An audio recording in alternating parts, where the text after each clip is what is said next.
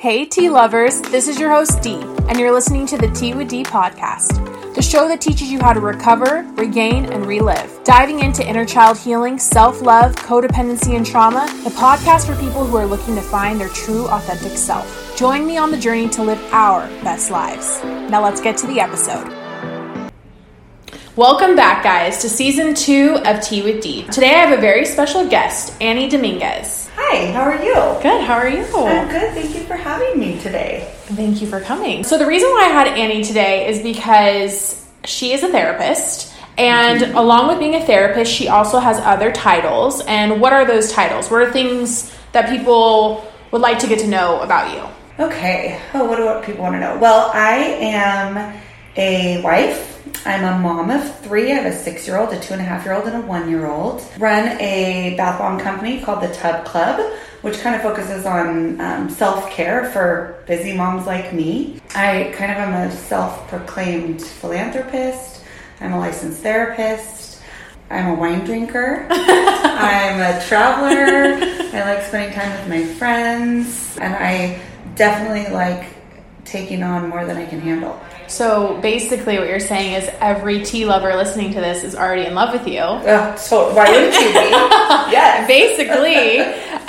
No, but I wanted to have Annie on today. And thank you for coming first off. So glad to be here. I am just excited because I've been wanting to get a licensed therapist and someone who is like no fluff and very much straight to the point. This is how I feel. You're just super real and you say it how it is. And I think that a lot of people resonate with that, and there's some type of relatability. That's the word I'm looking for. Yeah, relatability to you. What made you decide to become a therapist? Okay, so my mom was a therapist, and my entire life I fought becoming her. Okay. Oh, interesting. I did not want to be my mom. Right. I knew it was coming though. Everyone told me, "Oh, you're just like your mom," my whole life. So I spent several years, kind of trying to figure out what I wanted to do. And every class I took at City College, I was like, that's not quite right. This isn't it. So when I finally transferred to Fresno State and journeyed to becoming a therapist, I originally was enrolled as a communications major. And again, same thing. I took my first class and I was like, no, I don't want to do this. So I remember I went to Manhattan with my mom and I was like, I don't know why I can't figure this out. Like, why is school so hard for me? And she said, well, I know, and she knew, I know you've been fighting this, but I think you should look into social work. I think you might like it. So I did. The next day I transferred majors, and it was like love at first class, I guess you could say. I just knew instantly that, okay, I don't know why I've been avoiding this for so long, but here we are, and this is where I'm meant to be. Interesting. So can you touch a little bit on the work that you did starting your career as a therapist in social work? Yeah. So when I first got into this and decided to go into social work, I thought I was going to be a medical social worker. I wanted to, work with people as they were going through transitions or illness in more of a medical setting. I did that for several years and kind of figured out I thrived on the adrenaline from being in the ER and the ICU. I just loved it. But unfortunately with that came a pretty terrible work schedule, being called in the middle of the night and working overnight shifts. And so I just kind of figured out after, I met my husband and was being paged out of bed in the middle of the night, I'm like, this schedule is not quite for me.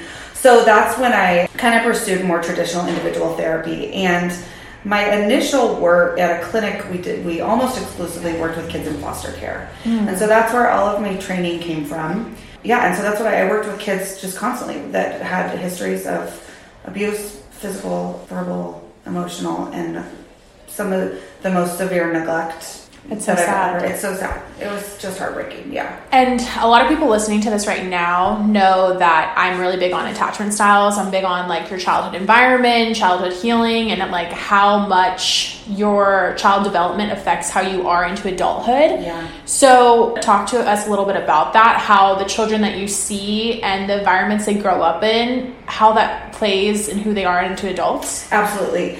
Yeah. There's so much research now that tells us, that shows us how important your original attachment with your primary caregiver, especially in those 0 to 5 years old, how important that is to your life in general, to your whole journey, and how you, as you grow into adulthood, how you parent, how you are as a spouse, how you are just connecting in general in relationships with other people. Of course, what we hope to see primarily is secure attachment. So that's when you're a baby and your primary caregiver is attentive to you, they recognize your needs, they respond to them, they allow you a place to process them and contain them, and then you learn how to effectively cope and communicate what's happening. But so often, and so sadly, there are so many people who experience insecure attachments with their primary caregivers. Definitely me. So many people do. We absolutely. That leads to kind of lifelong troubles in your relationships and in your connections with other people. Now, that doesn't mean if you have a certain attachment style or relationship now that it's going to be like that forever. I mean, that's why we have therapy. That's why we have intervention. So some people are like, well, I'm screwed. My mom was a terrible mom and I have an anxious attachment style. Right. And I'm never going to figure out this relationship thing and, it's never going to work. Totally. But that's not true. Right. But I think the most important thing is recognizing what your attachment style is and having awareness about, how you are in relationships with others. What type of attachment style are you? That's a really good question. Did it change over time? Absolutely. Okay. Yeah, absolutely. And my journey in therapy has taught me a lot about how to recognize my own behavior and how I connect to others. And also how I'm constantly searching for external validation. Oh, me. Instead of just knowing that I'm good enough. Right. What I do all the time is okay. It's enough, but instead, we're constantly striving for more and kind of never meeting our own expectations. Oh yeah, all the time. Which is exhausting. Well, I also feel too, because I'm an anxious attachment, I've always self-soothed outside myself. With relationships, guys I've dated, having to use friends as a way to self-soothe. And this is the first time in my life where, because I'm in therapy, my therapist and I talk about just what you said. You're okay. You're worthy. You are enough. You can take a moment and self-soothe yourself. And it's a lot harder and easier said than done. Mm-hmm. And I think that's a big thing. Totally. And it takes daily practice. Yeah. I mean, you have to have awareness about that, not once a week or once a month. You have to be thinking about it constantly in order to grow and improve in your relationships. Speaking on relationships, do you feel like your attachment style can change based on who you're with too? Or is that something more the things that you go through in life? Yeah, I mean, I definitely think that being in a relationship with somebody who is healthy and they have some really good coping and positive attachment relationships can certainly support you in your growth, right? Mm-hmm. If you have somebody who's a good role model, they're not constantly trying to trigger you, absolutely that can help facilitate a stronger connection or a stronger relationship. But it really is your own internal work is where it really comes from. I could see that. That makes sense. Absolutely. So you said that you're kind of an anxious attachment. So, this often stems from having a primary caregiver who is a little bit maybe inconsistent. Right. Or not always predictable in the way that they meet your emotional needs. Constantly trying to kind of read your parents' mood. What am I going to get here? Are they going to explode? Yeah, and so you're constantly kind of waiting for connection that sometimes you get and sometimes... No, that's why I'm hypersensitive to everyone I've ever dated. I'm looking for clues when the ball's going to drop because of the inconsistency in the parenting. Yeah. It sucks, but I've learned to manage it better, which is nice. And you're always wanting validation, come here, show me we have a really intense connection, and I know that you love me, tell me again, all the time. And I would remember times where they'd be, well, I love you. I'm like, no, I literally need you to say it. All the time. And how stressful is that is now not being in a relationship right now and seeing outside, you really become more self-aware. Oh, maybe that was a little too much. But if you do have a healthy partner, you get enough. But it does really start with you, like you said. Yeah. It is a thing. And I tease my 6-year-old even sometimes, he goes... When he says, I love you, Mom. I say, well, then how come you, or do you love me? Do you love me? Yes, Mom. How come you never tell me then? Oh. And then I catch myself. I'm like, Annie, stop. You're just needing so much validation from a 6-year-old to be reminded that you have a strong, secure relationship and that he loves you. Yes. So Yes, we do that. But, exactly. So that's kind of one of the characteristics of an anxious attachment style. But there's also avoidant is a big one. And we all know those people, right, who are avoidant in their relationships. Yes. And that comes from a caregiver who is pretty distant, non-responsive. The child begins to believe that their needs just aren't going to get met. So it often leads to like a fear of intimacy, really a lot of trouble getting close to others, kind of emotionally unavailable. Like, I don't need, right? I don't need you. I always thought of an avoidant as they let you onto the porch, but never inside the house. That's how I think of it. I like that. Yeah. You know what I mean? Because Yeah. it's like, oh, you're here, but I'm not going to let you in because I don't trust you enough. I don't trust you enough. Exactly. Those children begin to restrict their emotions and they become really independent. So they feel suffocated in relationships. They have we're humans, we're wired for connection. Right. Right? So they want that connection, but when it gets close, it's like, I'm cool. It's crazy because to me, I think because, then you fall into the anxious avoidant trap that can be talked on forever, Yes. But I think it's so interesting because I only attract avoidant men. And I think it's because of that fear, written rule or belief that we have that we're not good enough. So we attract people who make us feel maybe we're not good enough. Uh-huh. And then it's so funny because avoidants want love. And anxious attachments give all that love, but then there comes at a price, and then you get scared. It's just this weird cycle. Yeah, it's push and pull. It's so crazy, but yeah, that is. I love you. Now go away. Right? It's sad. Yeah. That is kind of sad if you think about it. Mm-hmm. And then there's also, isn't there a fearful avoidant? There is, yeah, and that a lot of times stems from. That's the one, thankfully, is the least common, and there's the least amount of research on. But this stems from children who come from very abusive environments as a child. So caregivers who are really traumatizing or frightening to the child. And that's similar in that it's just this desperately wanting to be loved, but also experiencing like a very deep distrust of others. They don't trust that because those initial caregiver relationships, didn't model that for them.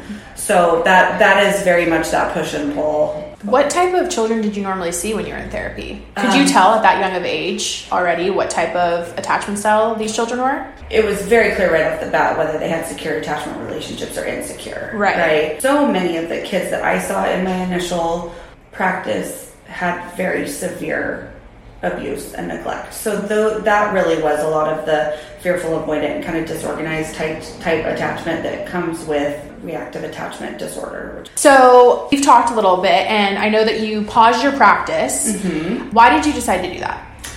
When I was pregnant with my 2.5-year-old, my second son. Well, first of all, so my first pregnancy, I laid on the floor for 9 months because I was so sick the whole time. Oh my gosh. And so I quickly realized with my second pregnancy that, okay, we're going to do this again. We're going to be sick constantly. First got pregnant, I started seeing clients, and as I was trying to do therapy without throwing up during session, at 14 weeks pregnant, we got diagnosis that my son had Down syndrome. Mm-hmm. So we got those results from genetic testing. They do that, by the way, when you turn 35, because you're considered geriatric pregnancy once you turn 35. Really? I didn't know that. Rude. That does not make you feel good, warm and fuzzy. So that's like an automatic testing. So anyway, we found that out that he had Down syndrome, and that was an incredibly hard process to go through. We were pretty shook up and really, really uncertain about what our life was going to look like. It wasn't something we were expecting or wanting. We had no idea at that point what a blessing Connor would be. Right. But so I knew at that point I had already started taking on the emotions of my clients in ways, once I had my first son, in ways that I hadn't before. I felt like I had the weight of the world on my shoulders because I took on their hurts and their heartaches and their anxieties and their sadness, and I took it all home with me. Were you almost like an empath? It felt heavy. Yeah. Felt like I absolutely could not separate myself from. That must have been hard. It was so hard. So I knew at that point that I had to lighten my load a little bit, right, or a lot of it, and create the space that I needed to heal and process our own personal kind of crises that felt like was happening, learn how to be better for my kids. That makes sense. I mean, you're nesting and you're trying to create a home, and how can you create a home and help other people if you're not fixed? It's almost like the saying that they have about the face mask on a plane. You have to put your face mask on first before you help someone else. Totally. Yep. So I feel like that's probably what happened. Totally. Yeah. I knew at that point that I really needed to be on my own journey. Mm-hmm. I need to focus on that instead of focused on everyone else's. During that time when you were deciding whether or not you wanted to stay with your practice or focus more on being a mother, did you kind of feel like the imposter syndrome started playing a big role into your life? Can you kind of talk about what imposter syndrome is and how it affected your life? Totally.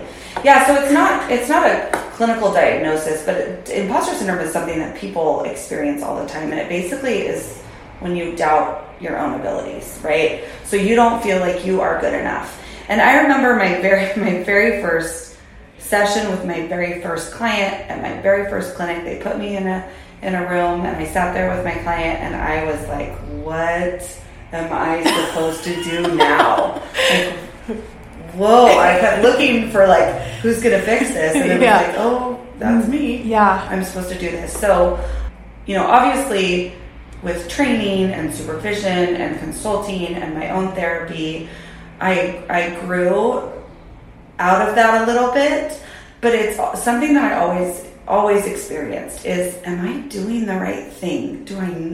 What makes me qualified? Oh, because I went to school for 10 years and, took an exam. Okay, so was there any point along the way where you wanted to quit because parts of you didn't feel qualified? I know you said that, but was there a moment or a memory that you can play back? Oh, I can't do this. No, there wasn't necessarily one moment. The pressure of taking on the emotions of my clients got to be too much. That makes sense. Do you ever think that you'll go back? Yes. You do? I do. Do you have plans anytime soon, or is it something that you'll go back to? I know I'll go back to it. I don't know what tomorrow is going to look like for me at this point, but I really do love therapy, and I'll always be on the journey of learning more in order to help others. I love that. I think that's really important. Yeah. What are some lessons you've learned, motherhood, being a wife, entrepreneur, that could help others? I think what's most important is for people to never stop growing and always take the time to recognize what their emotional needs are and how to get those met. Mm-hmm. You are the most important thing. In the world. Right? In your world. Yeah. So pay attention to that and put in the work that it takes to make yourself the best version that you can be. I couldn't agree more. And then last question. Best piece of advice you'd give to someone struggling right now and who's doubting their abilities?